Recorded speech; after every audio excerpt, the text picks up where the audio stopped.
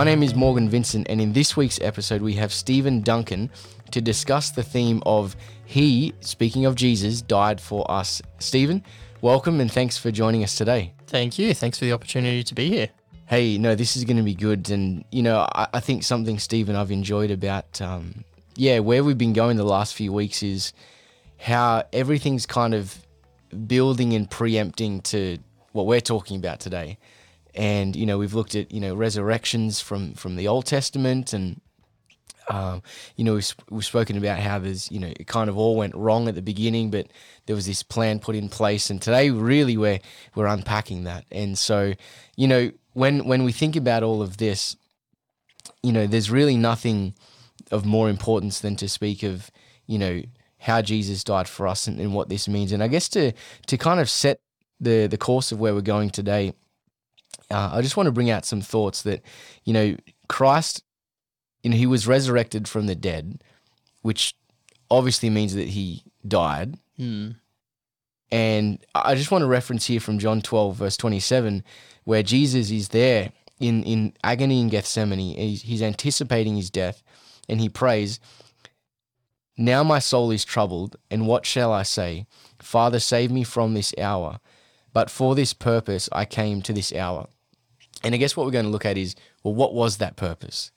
You know, why did Jesus, the Son of God who, you know, lived outside of time and yet came into this world, then came to this purpose, this moment, this hour, is essentially what we're wanting to look at. And, you know, the focus of his death and what it means for us and for our listeners as well. Yeah, it really is a completely crazy concept when you actually think about it. The fact that the creator of the world and the one who made everything, he decided that this is what I'm going to do. And when he gets into the middle of what that's actually like, he sticks with it. I mean, we all have like New Year's resolutions and whatnot that we do. And it's always amusing, sadly, sometimes where we always talk up, hey, this is what I'm going to do. This is what we're going to get through. This is going to be great. And then we'll get maybe like 2-3 days, weeks, maybe a month. But for a lot of people, that passion, that desire, when a challenge comes up or something like that, it kind of peters off. Jesus is in the middle of this where he's at this point where he has to make that decision. Is he actually going to go through with it? And unlike the rest of humanity, he decides, yeah, I'm actually going to go through with this. He knows that it's going to suck. He knows that it's going to be a massive challenge for him. But he sticks with it. And that really stands out to me. And it shows the resilience that he has, but not just the resilience as well. It shows the amount of care and the amount of value that he actually puts on the rest of humanity, how much he cares for his disciples, and that he knows this is what he's got to do to be able to save humanity. And he puts humanity's life above his own. And it's absolutely amazing that he chooses to do that. Yeah, he puts humanity's life above his own. I love that. And, you know, we want to speak about how, and the Bible brings this out in a number of occasions, this idea of, you know, from the foundation of the world. And I guess really what we see in those closing moments of Jesus' life, you know, there in Gethsemane and upon the cross, you know, a little later on, it's almost like a little kernel of truth. It's like this little window and insight into essentially what has been in the heart of God since always. This heart of, you know, self-sacrificing love that even if things were to go wrong for this earth, there was this plan in place. Yeah, like, I mean, we know that it gets set in place back in Genesis 3. As soon as Adam and Eve mess up, God's like, okay, here's the plan to fix it. He already has a fallback set in motion for if humanity messes everything up, and he willingly puts it into place. And Jesus takes that leap and he says, yes, that's what I'm going to do. For the disciples, I don't know if they fully understood that. Because their attitude toward Jesus, every single time Jesus says, you know what, here's the plan, I'm going to die, I'm gonna go through pain, I'm gonna get crucified, and then I'm gonna get raised. And then Peter jumps up and he's like, no way, that's not gonna happen. Yeah, yeah. I'll be with you right to the end. And they just don't understand how important that foundational plan is. And I think a lot of the time we don't understand God's plans. God understands so much more than we do. And we see what we see, and then we make interpretations from that. And guys like Peter, when he jumps up and he says, no, Jesus, I'm not gonna let that happen. Jesus can see that Peter doesn't fully understand it, but he knows that that is what's going to happen. This is the plan. We're not deviating from that plan. And I think it's great that Jesus had the strength to go through with that. Yeah. And the other thing too, Stephen, to go on from what you're saying is that, you know, there were glimpses of this throughout the Old Testament, you know, where, you know, it's like, you know, the whole sanctuary and temple and services and sacrifices, like, Yeah. it wasn't just for nothing. It's not like it's not like, you know, Yahweh was like the other gods of civilization where he was just this bloodthirsty God. It's like, no, quite the opposite. He was in fact putting these, you know, almost like object lessons in place to kind of capture the attention of people to say, look, this is actually how costly sin is.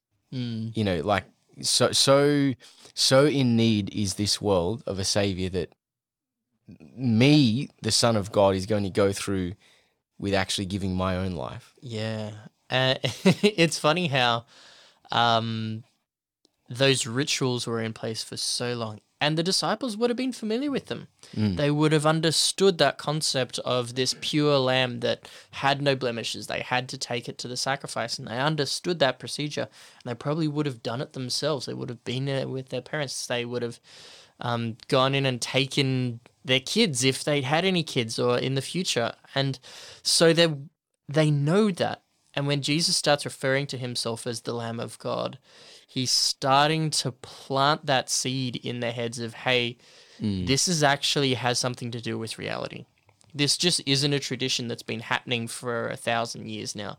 There's purpose behind it. And I love that Jesus reminds the disciples of that purpose. And he reminds us of that purpose too, where we don't go through and we don't sacrifice these days. And I'm very grateful for that. But there's still purpose behind what Jesus did. There's still purpose behind the traditions that we generally do in our worship services, in our church services, the way we do communions and everything like that. We might get sometimes a bit bored of the traditions, but there's a big purpose behind it. And I love that Jesus reminds us consistently of that purpose and what that really is there for. It's a good point. It's a really good point, because we could go to the extreme of saying, well, let's just get rid of it all, you know. But Yeah. but there's benefit to it. There's value to it. Want to put a question to you, Stephen. How can why does the familiar sometimes lose its meaning? In the sense of, it's almost like, you know, the Israelite people have had, you know, thousands of years of, you know, these sacrifices, and it was very clear, like, all throughout, and we can retrospectively look back and think, okay, it's all pointing obviously to Jesus, but it almost became so familiar to them. So I'm wondering, how can the familiar almost lose its intended meaning and purpose, even for us today, but also for the disciples too? Look, that's a great question. The challenge that we face every single time we get a habit of doing something, that habit eventually becomes second nature.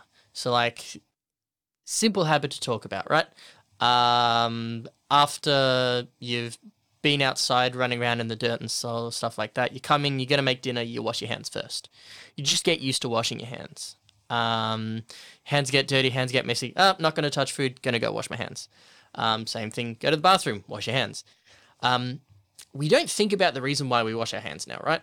We know that when we're learning to wash our hands, that we're doing that to make sure there's no more germs, we're not getting anything like on the food or anything like that. We're making sure our hands are clean so that when we go and shake another person's hand, we're not transferring anything that we shouldn't. There's that knowledge and understanding behind it, but we don't think about that as we're washing our hands now. It's just sort of like, oh, I got to wash my hands. Okay, we go and do that. Mm. And then when someone doesn't do that, we kind of make a joke about it, rile them up, that sort of thing. Just as a culture, that's what we tend to do.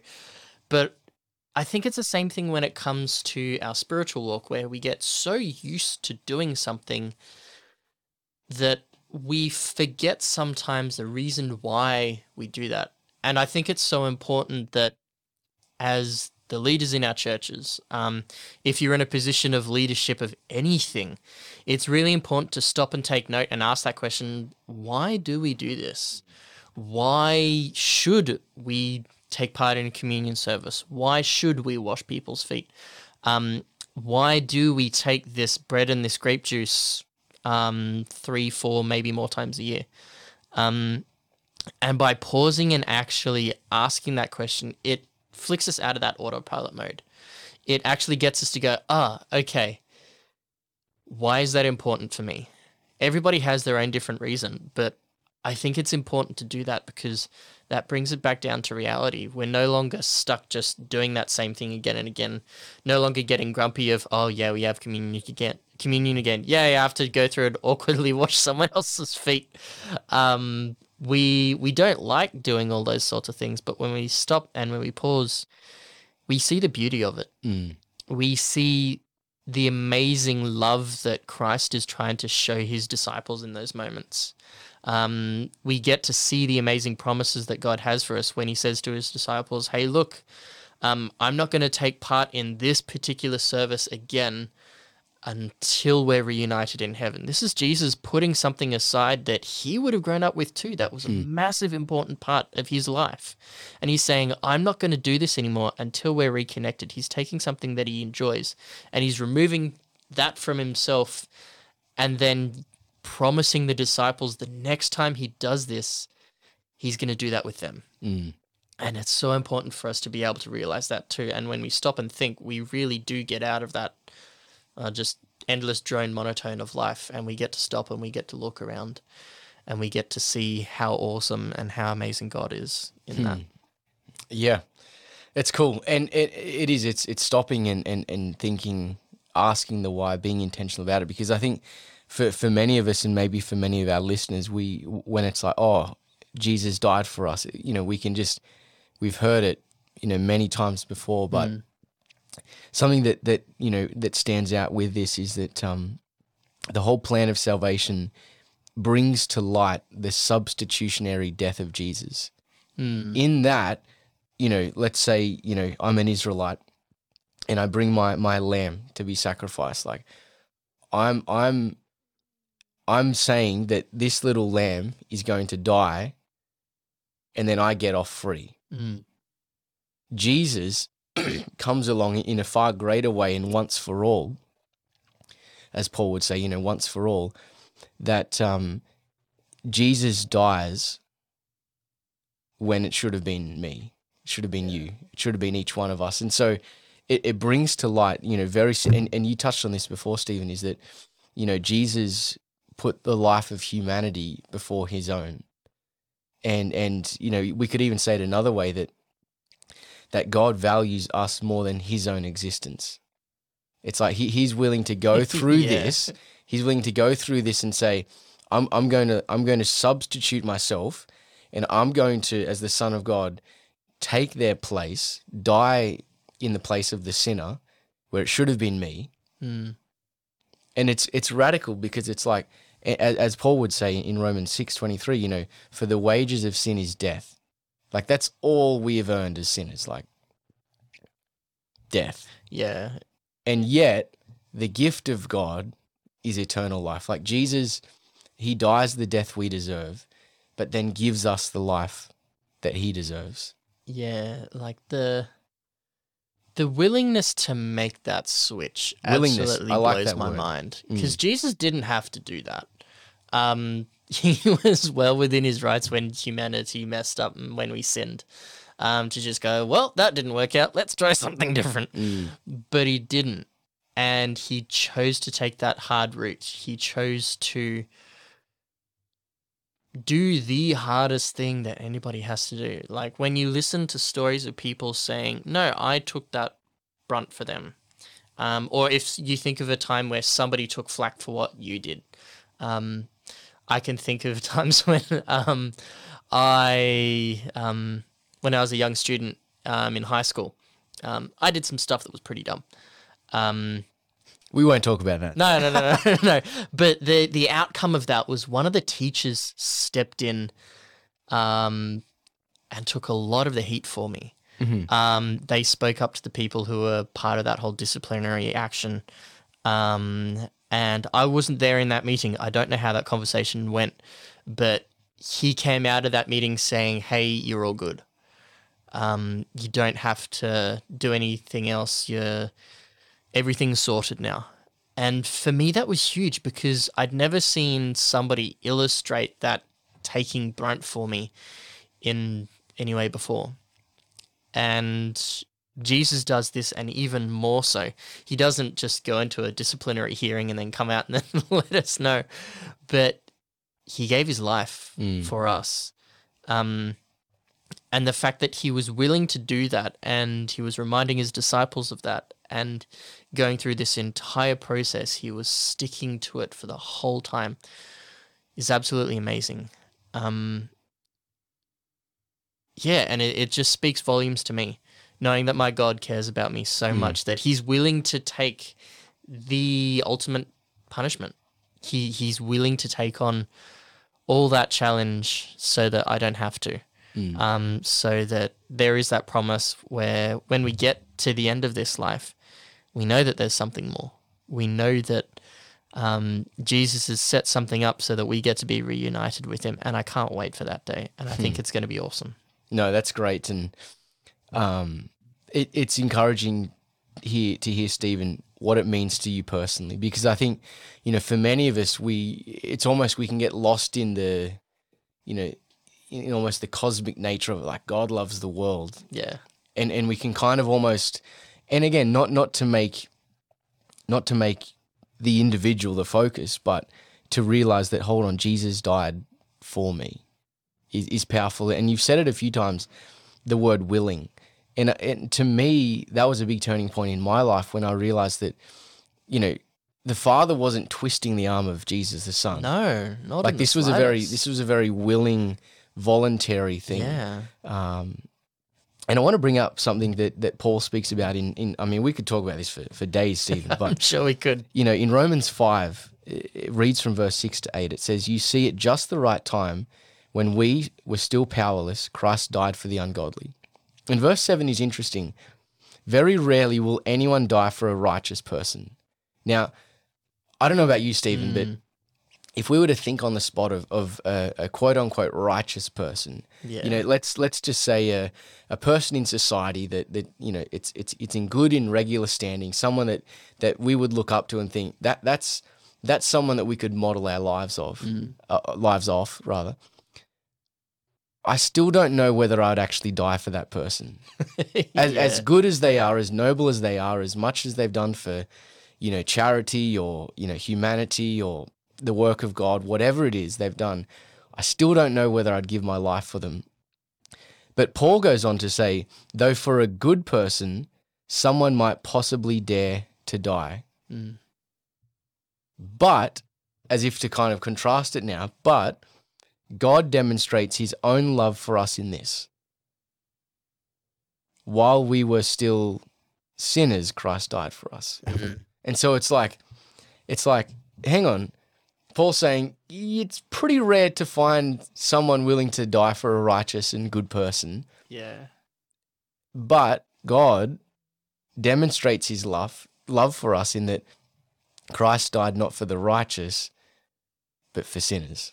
Yeah, like the thing that pops into my head, I watched the movie Inside Out a couple of days ago, and there's this scene there where Riley is this little kid and she's starting to go through that whole like boy phase and everything like that, and there's this thought that she has of this perfect guy, and the one line that this perfect guy says in her imagination is, "I would die for Riley." And in her mind, she sees herself as worthy enough for someone else to die for her.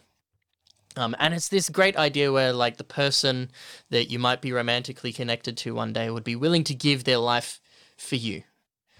But it broadens the question of, okay, willingly to give your life for that person that you love dearly is one thing. Willingness to give your life for the person who lives next door, who has the annoying pets that make so much noise at 5 a.m. in the morning, who comes over and just leaves their rubbish on your front lawn, that's something entirely different. And Jesus goes to the next level again, and he dies for everybody, including the people who are in that action of killing him. That level of self-sacrifice just doesn't make sense to us. But Jesus willingly did that because the love that he had for his creation was so powerful that he looked right through everything that they did. When the soldiers are nailing Jesus to the cross, and Jesus prays and he says, "Father, forgive them because they don't know what they're doing." That shows so much of how much love Jesus has, that he is willing to look past the actions for what the people are doing to him. He could have taken that self-righteous approach and then just said, "Look, yeah, they're the ones that killed God. Sorry, buddy, you're out." Which is completely valid in our thinking. But Jesus doesn't do that. He takes this completely different perspective where he says, "Look, forgive these people who are doing this. They don't understand it. They're just doing their job. They might have a lot of anger. They might take joy in doing this, some of them. But God, forgive them anyway." And that attitude it doesn't happen in our culture. The lengths that Jesus went to show that love is just absolutely phenomenal. And I think we as followers of Jesus, that's a tough standard to live up to. And I don't expect anybody to go through and have that kind of love for somebody who caused them so much pain. But that's what the character of God does. That's what the character of Christ does when we let that impact our lives so much. We begin to look at the people who make our life a real challenge. We begin to look at them not as somebody who is evil and someone who is of the devil, which we like to put people in boxes sometimes. But instead we begin to see, hey, God really loves them too. And God died for them just as much as he died for me. And that puts us on equal terms. And that is not comfortable. Yeah. Being on equal terms with the person who's causing so much havoc in our lives. But that's what the death of Jesus does. It makes us all equal, regardless of where we've been, what we've done, what we've said. We all need Jesus as much as the next person. Yeah. And that love just overrides everything. We know that love covers a multitude of sins. And that's what Jesus does here. And it's wonderful to see. It's it's hard, Stephen, for us to not speak about his resurrection. But I guess for where we're going today, we really want to kind of zoom in a little more, particularly when Jesus, there upon the cross, you've given us an image of, what that was like. And then he says this 3-word phrase, at least in translated for English for us, "It is finished." Now, it's such a loaded phrase, "It is finished." Like, so much meaning, there's so much depth to what Jesus is saying here. He could have come down from the cross and saved himself. But yet there, in the sense, he's like, well, I could book it out of here and go back to heaven. But he's like, easily. He didn't want to be in heaven without us. He didn't want to be in heaven, knowing that this world was in need. And yet there he goes through with this to the final end of giving his life, to the point of it ending his life. And yet he says, "It is finished." As if to say that Satan, his kingdom, is defeated. Yeah. Not destroyed, but defeated.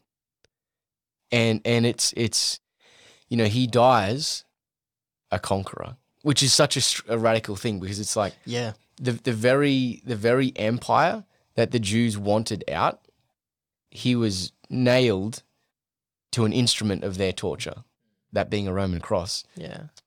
And yet he dies victorious. He dies a conqueror, which you think, what? Like, it's the paradox of salvation, in that it's like you die, like you win in actually dying. And yet, for us, when we think about this, how often do we think, okay, when I give up my life for something or someone or some instance, do I see that as a win? And yet for Jesus here, he's giving his life. He says it is finished. He declares and announces that Satan's kingdom has been defeated. Yeah. The whole "it is finished" thing, like, from a historical perspective, that question had been up in the air for millennia. What's God going to do? How's God going to get rid of sin? Why is this? Why do we have to deal with this? Why does the followers of Yahweh, why did they have to go through and kill lots of innocent little animals? And when Jesus says it's finished, he puts a stop to all of that, because finally the character of God and the character of Satan are both on display to the nth degree. The character of God is that willingness to go so far that he will physically put his life on the line for his creation. And the character of Satan is he will go so far as to kill the one who created him to try and take his power. And when Jesus is hanging on that cross and he says that it is finished, it's the culmination of the battle. It's this final battle that has been won by Jesus. And it's ironic, because I'm sure Satan in that moment is also agreeing with Jesus of, yes, it's finished. Yes, Jesus is dead. Yes, I've won. But there's this deeper meaning for Jesus where he knows that that sacrifice has been made. That door has now been opened for anybody and everybody to reconnect with God. They no longer had to do some kind of sacrifice to go and get their sins to be forgiven. They no longer had to stand in line with other people who are all kind of also standing in line, waiting to take this little sheep or goat or animal and whatever it is to transfer their sins onto that. They no longer had to do that. And Jesus is saying it's finished. That door is now open for everyone. It's no longer just shut for certain people who have the right password. So that is finished. That whole process of forgiveness is finished. Now, if anybody wants to come to Jesus, they can. And now you and I can come to Jesus wherever we are, at whatever time. And I'm so glad that he did that for us. I'm sure Satan didn't realize what "it is finished" meant at that time, but he did receive quite a wake-up call a couple of days later. Yeah. Look, Stephen, we're going to wrap it up there. I think it's a great place to end, because we see how far Jesus was willing to go. He didn't spare his life, but he gave his life up. And now for us, we get all the benefits from that. We get eternal life, forgiveness, like a clear conscience to know that we don't have to live with guilt and shame anymore. Jesus died for us once for all, and we can live because he died. And so for our listeners, thanks for joining us again today. Stephen, thanks for participating and really sharing some really insightful points on this of how Jesus died for us. So thanks, Stephen. Yeah, it's a pleasure. Thank you very much. I'm glad to be here.